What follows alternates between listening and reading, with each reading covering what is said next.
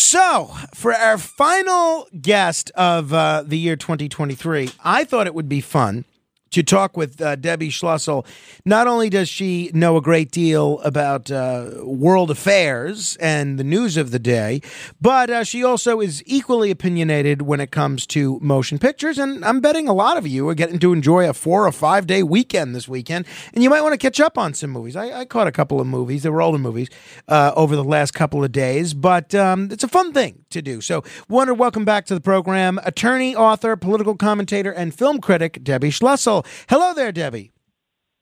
Oh, great to be back, and Happy New Year upcoming. Likewise. Do you have any New Year's plans, Debbie? No, I have to say I agree with you 1,000% with everything you just said before. Well, see, I hate New Year's Eve and that whole thing. I hate it. Yeah, it's too much. All right, before we get to the movies, both your picks for movies of the year and a lot of movies that have come out recently that have gotten a lot of buzz, I have to get your opinion as an attorney and as a political observer on the situation in Maine. You're a conservative, but you've said you're not voting for Trump this year because you don't like not only some of his policies, but his having dinner with anti-Semites and things like that. But that's a Reader's Digest version. What do you make of this decision, though, by the Secretary of State in Maine to deny him a place on the ballot, Debbie? I totally disagree with that. I think this is a free country. We're a democracy, and let the voters decide. I always believe in the open marketplace, not just of products, but of ideas and also candidates. And, today him, tomorrow somebody else. I think it's outrageous. I think the Supreme Court is going to reverse that decision. It's not going to be the final decision. And I think everyone should be alarmed that liberal people and far left people can decide who's on our ballot. That's what they do that's what they did in the then Soviet Union. We don't do that here. And I hope that the Supreme Court will reverse it, and I predict that they will.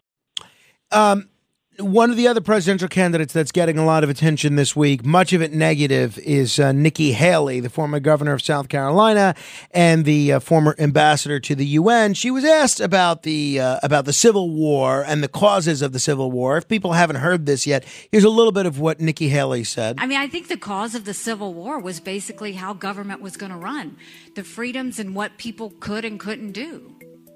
What do you think the cause of the Civil War was? Thank you. And in the year 2023, it's astonishing to me that you answer that question without mentioning the word slavery. What do you want me to say about slavery?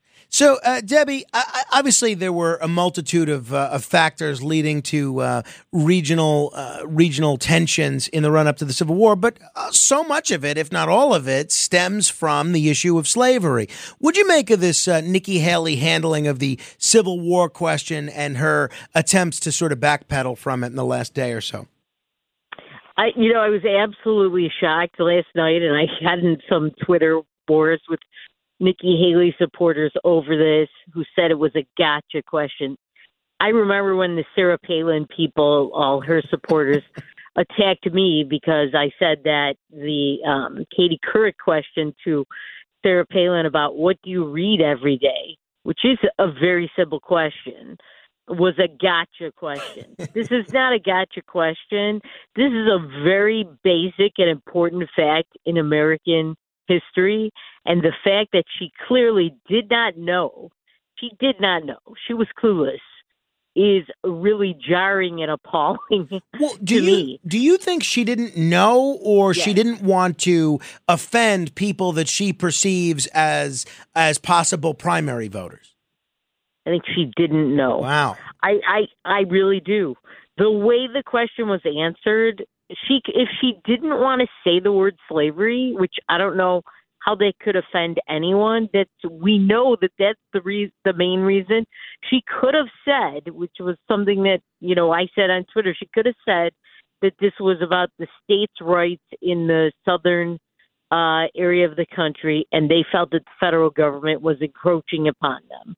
and was too involved in their policies. She didn't even say that. She said, "Oh, it's about government and who's in power and how it works and how it runs." What do you think it? I mean, that was to me the worst deflection for somebody who has no clue that I've ever heard. And I really was shocked and surprised because I don't think she's stupid or ignorant. Now I kind of do. Or I never thought she was ignorant. And the other thing is that she had the big controversy with the Confederate flag. Right, which is why I would have a tough time believing that she didn't know that. Because, I mean, the word slavery was mentioned every day during the Confederate flag controversy. So how could she not know that slavery was the big deal when it came to the Civil War? I don't know, but I think at least in that moment when she was at that speech, giving that speech, and then answering questions, she did not know. To me, the way she answered it showed ignorance, not, I don't want to offend someone. It didn't look like she was trying to avoid saying something. It looked to me like she had a clue. Well, I mean, that is a sad situation. All right. Also a sad situation in the Middle East, and then we'll talk movies, hopefully on a more upbeat level, where a second American hostage has died in Hamas captivity in the Gaza Strip. How do you see this going, Debbie? And how do you think both Israel and the United States should handle trying to get these hostages out, if at all? I think Israel needs to finish the job, or this is going to keep happening over and over again. Throughout Israel's recent history, this has happened over and over again. There have been terrorist attacks on Israel from Hamas repeatedly. Israel then goes into Gaza, or they go into the West Bank, or they go into South Lebanon. They shoot things up, blow up a few things, and then leave, and then everything keeps happening again. So this was such a horrendous, horrible attack on October 7th that it seems that everyone seems to have forgotten that they must finish the job. And as far as hostages dying, I think that was to be expected from the very beginning when Israel had to respond. They had to, and they had to finish Hamas off. This was to be expected. Even the hostages that were accidentally shot and killed, that was to be expected too. Stuff happens in the heat of battle. Hamas snicks dress in civilian clothing, Hamas terrorists, and it's a terrible, terrible thing. But it was to be expected. It's unfortunately, very unfortunately, a casualty of war. I'm very sorry people died, but most of them died at Hamas's hands on October 7th, and it had to be done. Some of the hostages have been found and rescued. We forget that some towards the beginning of when Israel came into the area were found and rescued. And by the way, the American who was reported killed, they have his body, they have his wife's body, or there was a woman, they have her body, they have her husband's body. They're grave robbers. They're horrible. I hate to call them people because they really aren't. And they will not release the bodies. There's a Canadian woman, they won't release her body. There were these two, I hate to call them men because they were so young, a 21-year-old and a 22-year-old Christians from Tanzania who have nothing to do with Israel or the Palestinians, and who were in Israel on a scholarship learning agriculture, and they both wanted to start their own agribusinesses. They were both murdered. Their bodies were not returned. One of them had his body finally returned. The other one, who, by the way, there is a video circulating of Hamas torturing him to death. So they didn't just kill him, they tortured him to death, and they released the video that's circulating around the net, how horribly they killed this guy who was only 21. His name was Joshua Malel. His body has not been returned to Israel, so they can send it to his family in Tanzania to have a proper funeral. It's just absolutely horrifying. And that's why these kinds of things, why Israel must continue, and they must get rid of Hamas, if at all possible, and they have to try to do that. So this is going to continue, and it should continue. With crime running rampant in New York, you need to keep yourself and your family safe. Obtaining your concealed carry firearm licenses can be difficult and time-consuming. That's where MyFirstPistol.com comes in. They'll help you secure your concealed carry license. If you're looking for a pistol, premise, rifle, or shotgun license, call 347-559-7052. 347-559-7052. You must have a valid firearm license issued by the NYPD to purchase, possess, or shoot a handgun or pistol in NYC. In our last few minutes of the year together, Debbie, let's end with something a bit more upbeat. A lot of films are out recently. A lot of folks remember the Willy Wonka film with Gene Wilder, and then there was even a remake of it a few years ago with Johnny Depp. There's a new Willy Wonka film out. I think it's just called Wonka. It's a prequel starring Timothée Chalamet. For people that remember either of the other two Willy Wonka films, tell me about this film. Is it worth seeing? You know, I know quite a few people that saw it and loved it. I personally did not like it. I thought it was long, slow, and boring. I didn't need a prequel. It doesn't really show me that much, except that it shows me that Wonka was at some place. It seems to be England, although there's some people with New York and American accents there, including Wonka. And he signs his life away to this laundry outfit, and he has to get out of it. Plus, he's trying to be kept out of the candy business by three competitors, including one of the ones from the original Willy Wonka movie. Wasn't for me. The songs, it's musical. The songs are not catchy. I'll tell you what is funny was the Oompa Loompa played by Hugh Grant. He steals the show. He's hilarious. I laughed at pretty much everything he did. He should have an origin movie, the Oompa Loompa, starring Hugh Grant. As much as he protested how much he hated playing the Oompa Loompa, he was excellent. So that part I enjoyed. Okay. Well, so, all right. Now, I'm not going to go out of my way to see that. Hey, I'm a big wrestling fan, and I've followed the story of the Von Erich family for a long time. I understand that's depicted in the new film, The Iron Claw, which is out now. Tell me about this. Is this worth seeing?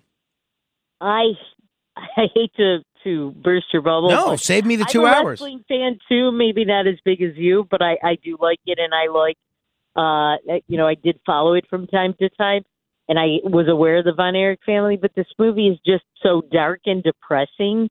I feel it's a bait and switch because even though I think if people know their history, they know that that it's a dark and depressing history of this family. It's just a very slow, boring movie, dark and depressing, nothing redeeming about it. I hated it. The long, slow slog through people dying and getting injured and bad things happening. And also, Zac Efron, I did not even recognize him. He clearly, to me, did steroids.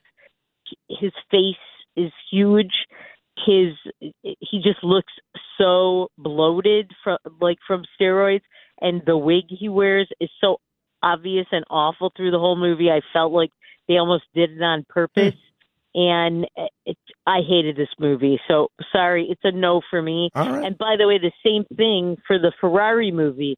I was very excited to see the Ferrari movie. I thought, oh, cool, Ferrari and auto racing. It's almost as if they took a liberal woman and had her make a Ferrari movie because there's very, very little racing, and the racing they have is very unexciting, and they kind of try to show a lot more style and drama than anything else. The movie is really about, and it's kind of confusing to that effect, it's really about how Enzo Ferrari was a horrible person, and which that came out in spades in the movie and made it a very depressing holiday movie. He's a horrible person who had a mistress on the side, and he and his wife had a horrible relationship, and his son died, and it's just dark and just awful. I don't know why anyone would want to go see this movie. And I have to say that I saw it on Christmas Eve because I didn't get a screener for this. And a local guy who was one of the race car stunt drivers in the movie and is a race car driver spoke after the movie. And he was a million times more exciting and a pleasure to hear and see than this movie. Debbie, lastly, if there's one film that you're going to recommend that came out this year that people should make an effort to check out, what is it? So I didn't really have too many favorites, really. None of the movies were very impressive, but I really liked The Holdovers.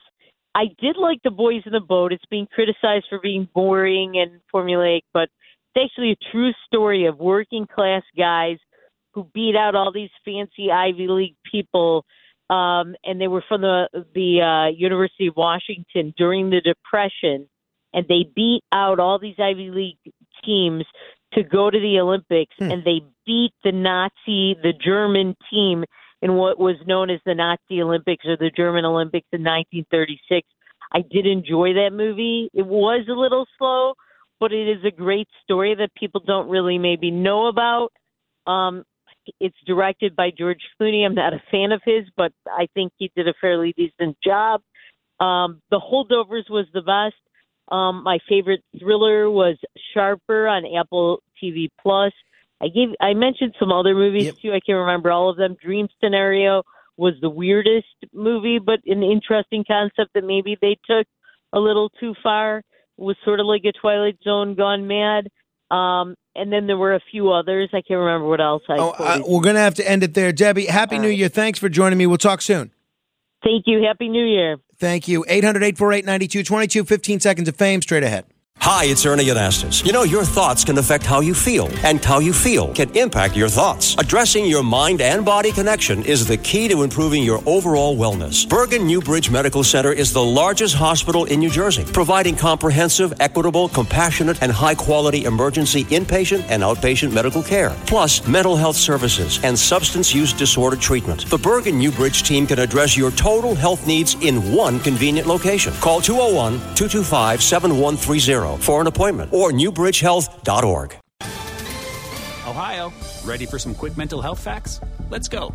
Nearly 2 million Ohioans live with a mental health condition. In the U.S., more than 50% of people will be diagnosed with a mental illness in their lifetime. Depression is a leading cause of disability worldwide. So why are some of us still stigmatizing people living with a mental health condition when we know all of this? Let's listen to the facts and beat the stigma.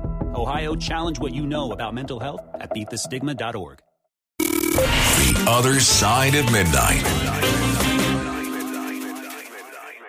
This is Greg Kelly for Priority Gold. What does it mean to be America's precious metals dealer? It means that you're in touch with the hearts and minds of those who love this country, value our freedom, and want to protect the future. Priority Gold is that precious metals dealer. They've helped thousands of Americans back their retirement with solid gold and silver. Call Priority Gold at 888-506-6439. Receive free shipping, free storage, a free investment guide, and one of the best purchase experiences in the industry. Call now or go to PriorityGold.com.